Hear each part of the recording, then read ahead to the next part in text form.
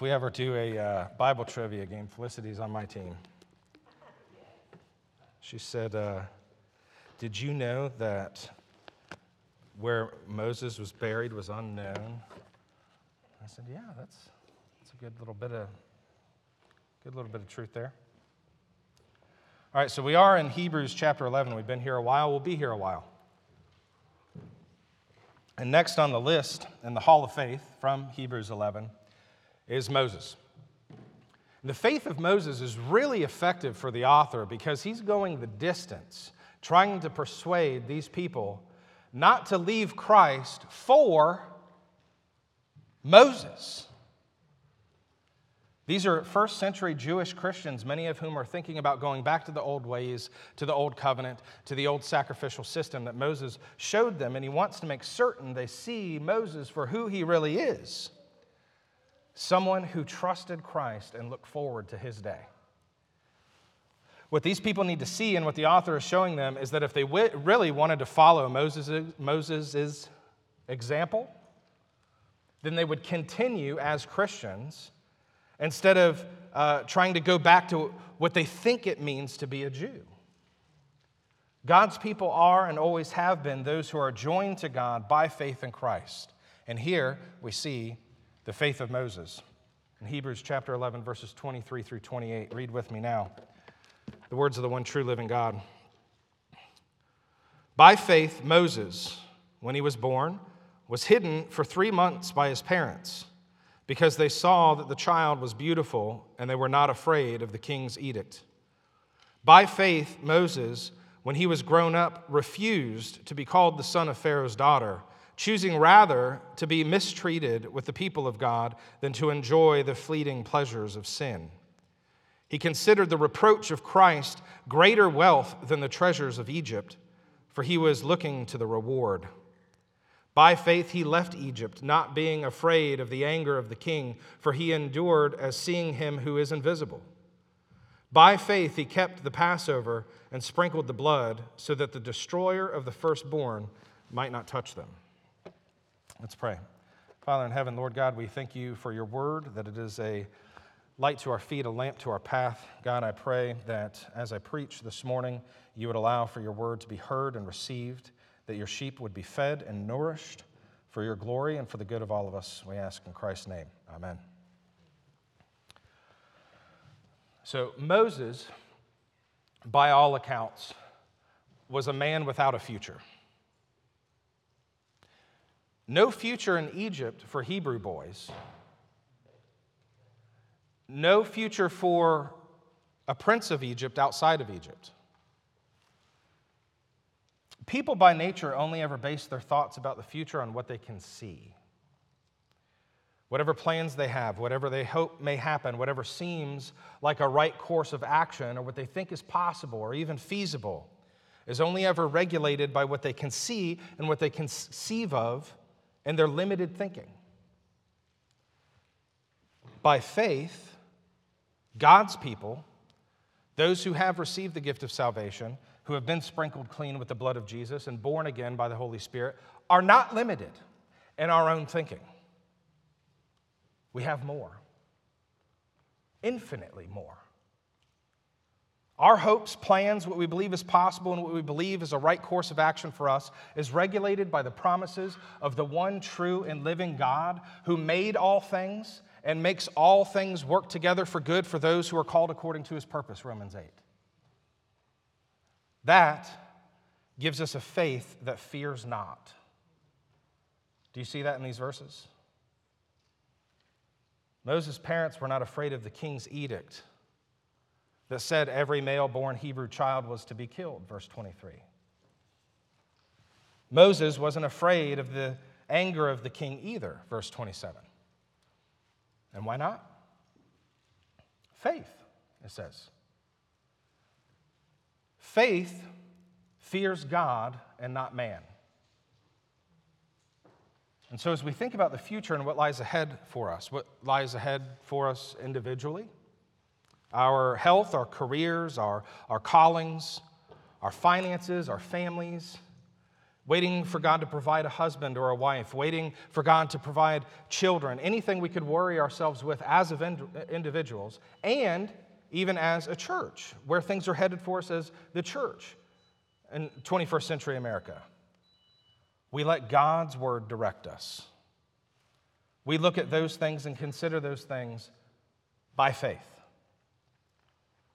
That thing the author describes in verse 1, remember, as the assurance of things hoped for, the conviction of things not seen.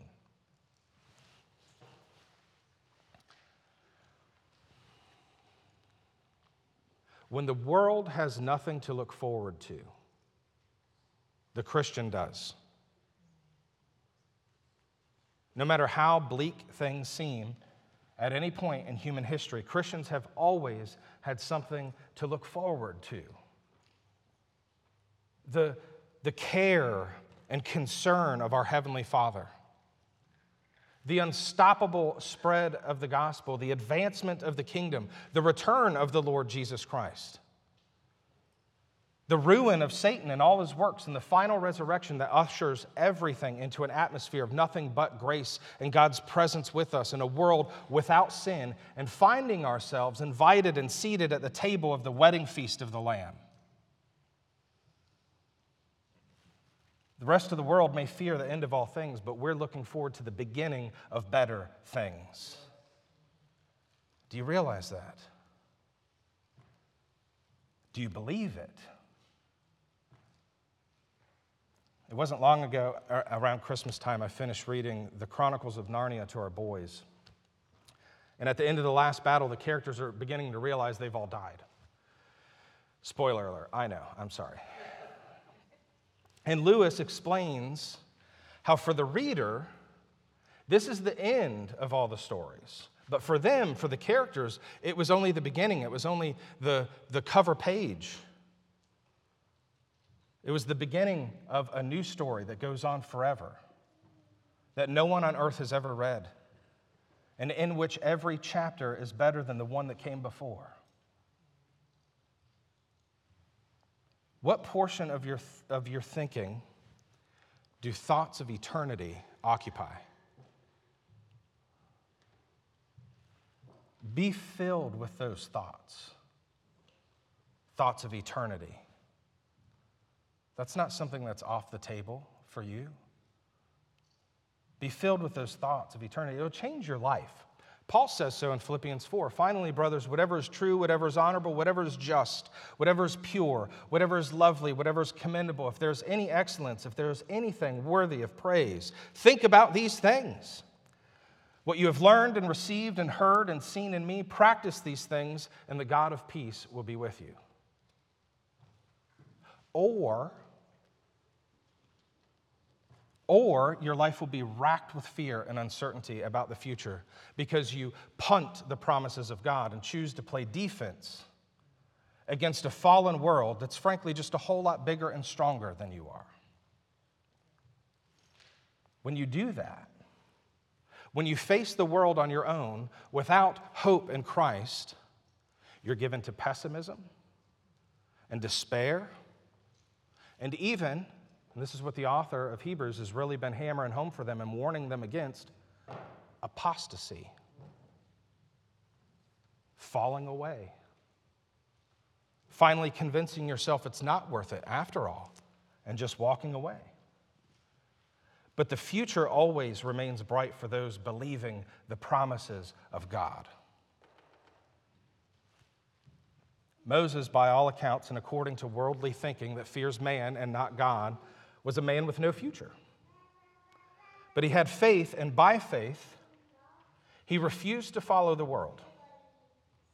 He chose to follow Christ even when it didn't make sense. And he endured hardship and suffering. And didn't we say in the very beginning, for those of us that have been along for the ride in Hebrews 11, that those three things would continue popping up over and over again? And they're here again.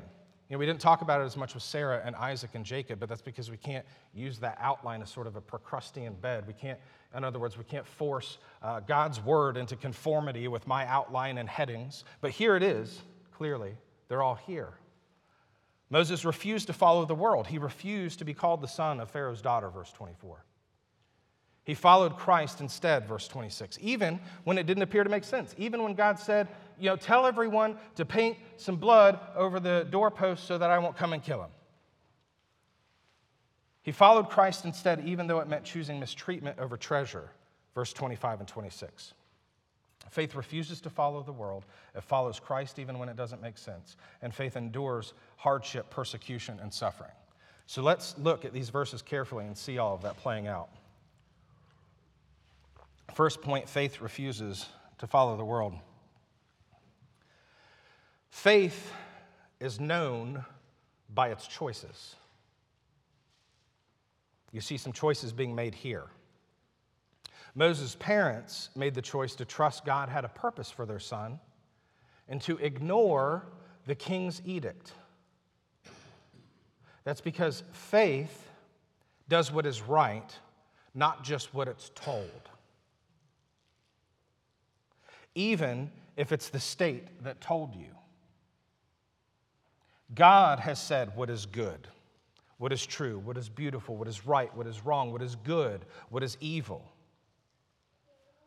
The Pharaoh ordered all male-born Hebrew children to be killed because they were multiplying like crazy. Just everywhere you turn, overrunning Egypt. And the Pharaoh knew that was potentially a threat. Moses' parents looked at that and said, this is exactly what God said would happen. He told our father Abraham that our people would be as many as the sands on the seashore and as many as the stars in the sky. And it's happening. And this baby, there's something about him. They knew it. It's possible God even revealed to Moses' parents that he had plans for him to deliver his people. We actually get a little hint of that maybe from Stephen in Acts chapter 7. But what it says here is that they saw the child was beautiful and they decided to hide him. So not the fear of the dire consequences for keeping the child hidden, and not even the fear of having him possibly stripped from their arms and killed right in front of them, kept them from waiting for God's plans for this child to be revealed. They waited for God's promises to work out. That seems crazy, and it is, but they had faith. Faith doesn't fear man, it fears God. Faith does what is right, not just does as it's told. Your yes to Christ means a no to the world. We see that in the faith of Moses' parents, and we begin to see that in the faith of Moses himself. His yes to Christ meant a no to the world. Look at verse 24. By faith, Moses, when he was grown up, refused to be called the son of Pharaoh's daughter. Now, I don't know if you've thought about this before, but that's hard. Pharaoh's daughter doesn't strike us as a villain. We don't get any indication that she was a bad mother. She's not like some evil witch stepmother. She loved Moses as her own. She was a mother to him. Probably wanted the best in life for him. So we can't look at Moses' refusal to be called her son as him being an impudent and ungrateful child, or that she was an awful mother. Instead, what we see is that faith is known by its choices. And Moses would rather be a son of Abraham than a son of Pharaoh's daughter. An heir with Christ rather than an heir of the throne of Egypt. He preferred to be at the foot of the cross than on the throne of Egypt. What that means is he chose the worst of religion instead of the best of the world. Chose mistreatment with the people of God over enjoying the fleeting pleasures of sin, it says there, verse 25. If we're thinking like the world thinks and living by sight and not by faith, we can't look at Moses and not think he's crazy. Yeah, being the son of Pharaoh's daughter meant you were Pharaoh's grandson. If you were an Egyptian, you'd give your leg to be Pharaoh's grandson. I mean, you talk about wealth and privilege and having the world on a string. People thought your grandfather was God incarnate. Moses knew he wasn't. He knew who was and who would be incarnate. And that's how he considered the reproach of Christ greater wealth than the treasures of Egypt, verse 26.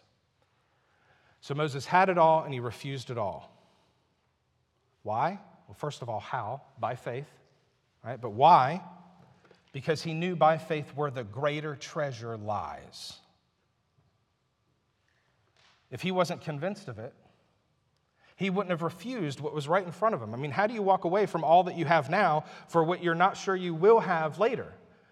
That's just it. He was sure. That's how faith works. Believing the promises of God. It's not a gamble. There's nothing more sure, nothing that outlasts everything but the Word of God. The grass withers, the flower fades, but the Word of our God abides forever. Isaiah 48. Faith is known by its choices, and Moses chose to refuse to follow the world. You know, I bet it wasn't a sense of solidarity with the Israelites either. What do you think? There's no future for them. That's for sure. Wasn't going to gain anything by throwing in his lot with them. Besides, if he really wanted to help them, right? If that was his motivation, if he really wanted to help them, wouldn't he have been better off doing it by staying on the inside and at the top where he already was? Now, I bet he didn't just hear a good sermon one day either, and all the lights came on for him and he was all charged up. Because that would have worn off before they even got to the Red Sea. If it didn't happen before, then it would have happened there. And it certainly would have worn off somewhere in the wilderness over the course of 40 years. What it took for him to make the choice to say no to the world and side with God's people, no matter what, was faith. Faith in Christ. That's a work of the Holy Spirit. You know, you can't meet Jesus and be unchanged. You can't meet Jesus and be unchanged any more than you could fall off a 12-story building and be unchanged. There's a death and a birth that happens simultaneously in a believer's heart when the Holy Spirit calls a person and applies the benefits of Christ's redemption to him. We die to our former selves and are made alive in Christ. And when that happens, we don't run on the same juice anymore. We don't think the same, we don't see things the same way. Faith compels us to do what seems foolish to those without it. Faith is known by its choices, and faith is what it took for Moses to choose to walk away from his life of privilege as a prince and throw in his lot with slaves. Didn't appear to make sense, but it did to him. He believed the slaves were the people of God, and the Egyptians were opposed to God. What other choice did he have? Faith follows Christ even when it doesn't make sense. Can you think of the number of times this was evident in Moses' life? Where it just didn't seem to make sense? Because Moses is such a well-known figure in the Bible, we don't have to turn a lot of pages and look. I mean, we can recall the wondrous works of God brought about through Moses, how God chose to use him in miraculous ways. We remember God spoke to Moses in the burning bush, right? And he told Moses he was going to do things Moses didn't want to do. He told Moses, you're going to do things Moses knew he can't do. He was reluctant. And aren't we all? Aren't we all when God calls us out of our comfort zone? Aren't we all reluctant when we realize we're going to have to rely on God and not on ourselves? But at the end of the day, what choice did Moses have? He knew God was able, even if he wasn't. And he knew God was reliable. So if he said it, Moses knew he'd be a fool not to believe it. Faith follows even when it doesn't seem to make sense. And so you see, throughout Exodus, up until Moses died, God said, Moses did. You want a little summary of the faith of Moses? You want to know that his faith was real? There it is in 4 words. God said, Moses did. How'd that be as an engraving on your tombstone? Think about some of the things God told him to do and how ridiculous they would seem to anyone not trusting him by faith. Just recall all the ways, He's like, hey, so tell your brother Aaron, tell him throw his staff down on the ground in front of Pharaoh and his magicians so that it turns into a serpent. Be honest, y'all. If that's you, you'd be like, in front of all these people? But he did it. That's what faith does. Follows Christ even when it doesn't make sense. And he says, tell Aaron to take his staff, stretch out his hands over the Nile, and turn it into blood. Moses and Aaron did as the Lord commanded. Exodus 7, verse 20. He's like, all right, tell Aaron to do it again, except this time, make frogs just cover Egypt like a blanket. Done. Okay, now gnats. Now flies. Now wipe out the livestock. Boils on the Egyptian skin. A massive hailstorm that devastated Egypt, but just outside of Egypt. Just outside of Egypt in Goshen where the Hebrews were, no hail. Then locusts, then darkness, then death. The kind of death Pharaoh ordered for all those years ago.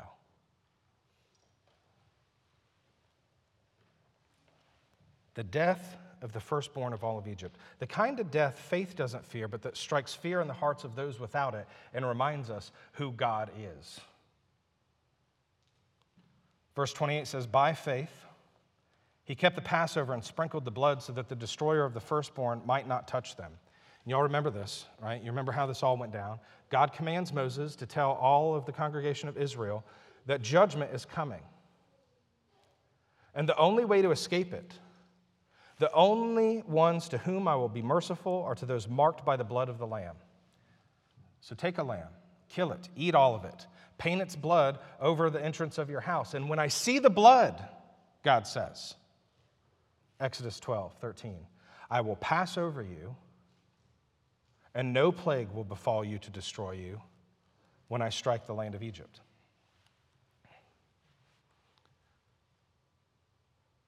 Is that all it takes to be saved, God?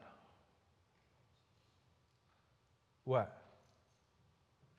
You mean faith? Yeah. Yep. When John the Baptist announces Christ before a Jewish audience who knew all about the Passover, he says, behold, the Lamb of God who takes away the sin of the world. The world has much to fear without faith. Faith as we've been defining it as we've gone through chapter 11 of Hebrews, okay? We're not talking about Oprah Winfrey faith. We're not talking about good vibes and just having faith that things will all work out or sending good vibes out into the universe. That's all nonsense. God's wrath is poured out on sinners, and there are none righteous, not even one. But the Lamb of God was slain, and his blood was shed as a covering for sinners. So that when God sees the blood, he will pass over you. It is only by faith in the Son God has sent to be a sacrifice for sin that any of us can smile at the future. And Moses did, despite the hardship he faced. And so can we, y'all. So can we. We can smile at the future, despite whatever hardship we may face. That's point number 3. Faith endures hardship. Moses knew, by faith, a cross comes before the crown. That's how he could trade honor with men for honor with God, how he could choose mistreatment and reproach with Christ. Because faith believes God rewards those who earnestly seek after him. Faith believes, faith wants the best and believes only God has it.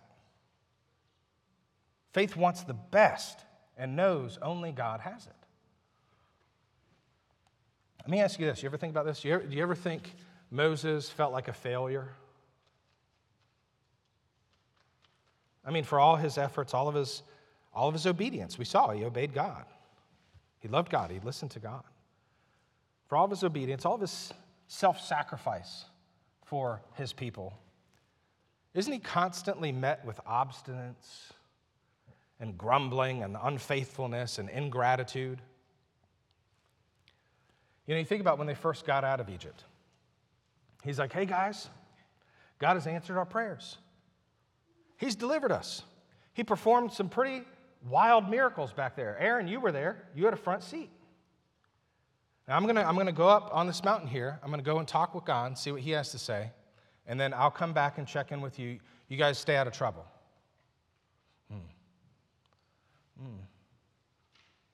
He goes up the mountain, talks with God, comes back down with 2 tablets, the 10 Commandments. And already they've made a golden calf statue saying, this is our God that has delivered us out of Egypt. And Aaron helped him do it. Over and over again, this kind of thing happens, and Moses is met with his inability to satisfy these people or lead these people. But faith can overcome a sense of failure. It did for Moses. I heard a quote one time, and I think it's true, that failure is being successful at the things that don't matter. Failure is being successful at the things that don't matter. That's why success, as the world defines it, is always so unsatisfying. It's why people who seem to have everything only ever want more. You ask somebody who has everything, what do they want? More. And that's why those enduring hardship, when we define success the way the world does, it's why those enduring hardship believe there's nothing left to live for. And y'all, that's not just true of unbelievers, that's true for Christians. If it weren't true for Christians, we wouldn't have a book of Hebrews written to Christians who were struggling to believe the promises of God are worth it. This is why it's so important for us as Christians to take a long view. You know what I mean? To have a long view. To reassess what's really important, what really matters. Because life has valleys, doesn't it? The path of righteousness Christ leads us in has valleys, dark ones sometimes. It's just a fact of life. David was on that path, and he found himself at times in the valley of the shadow of death, he says. And even there, by faith, David was able to say, I shall fear no evil. And why? Why does he say that? Why is David so fearless? Is it because he's such a stud? No. What does he say next? Because you are with me. I shall fear no evil because you are with me. That's how faith endures suffering. You are with me.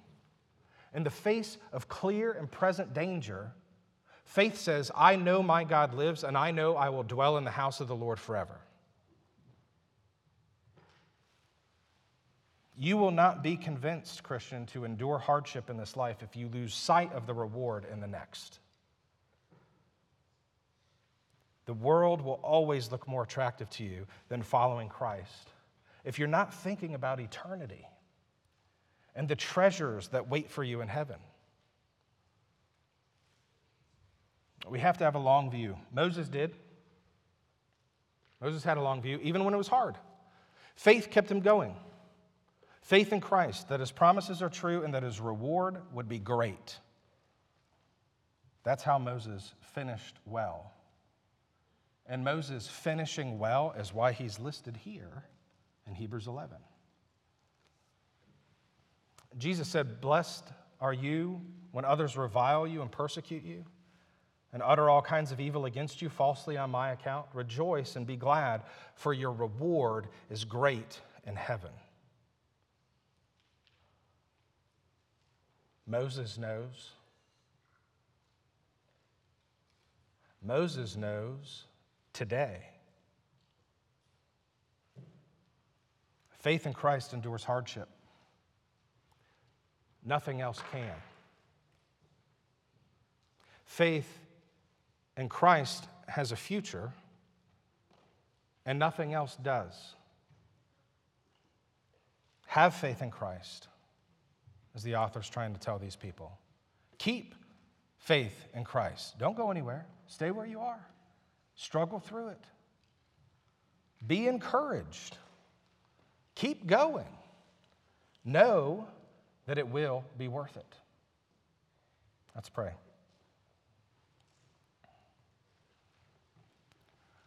Father in heaven, Lord, we thank you again that we have your word, that you have made yourself accessible to us, and that you give us understanding by the power of your Holy Spirit.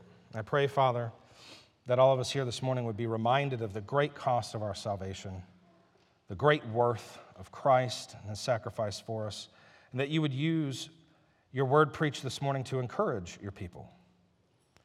Lord, that faith would be increased, that we would believe your promises, and that our belief in them would bring about a joy and an obedience in us that is pleasing to you and a blessing to those around us. Father, I ask all these things in Jesus' name. Amen.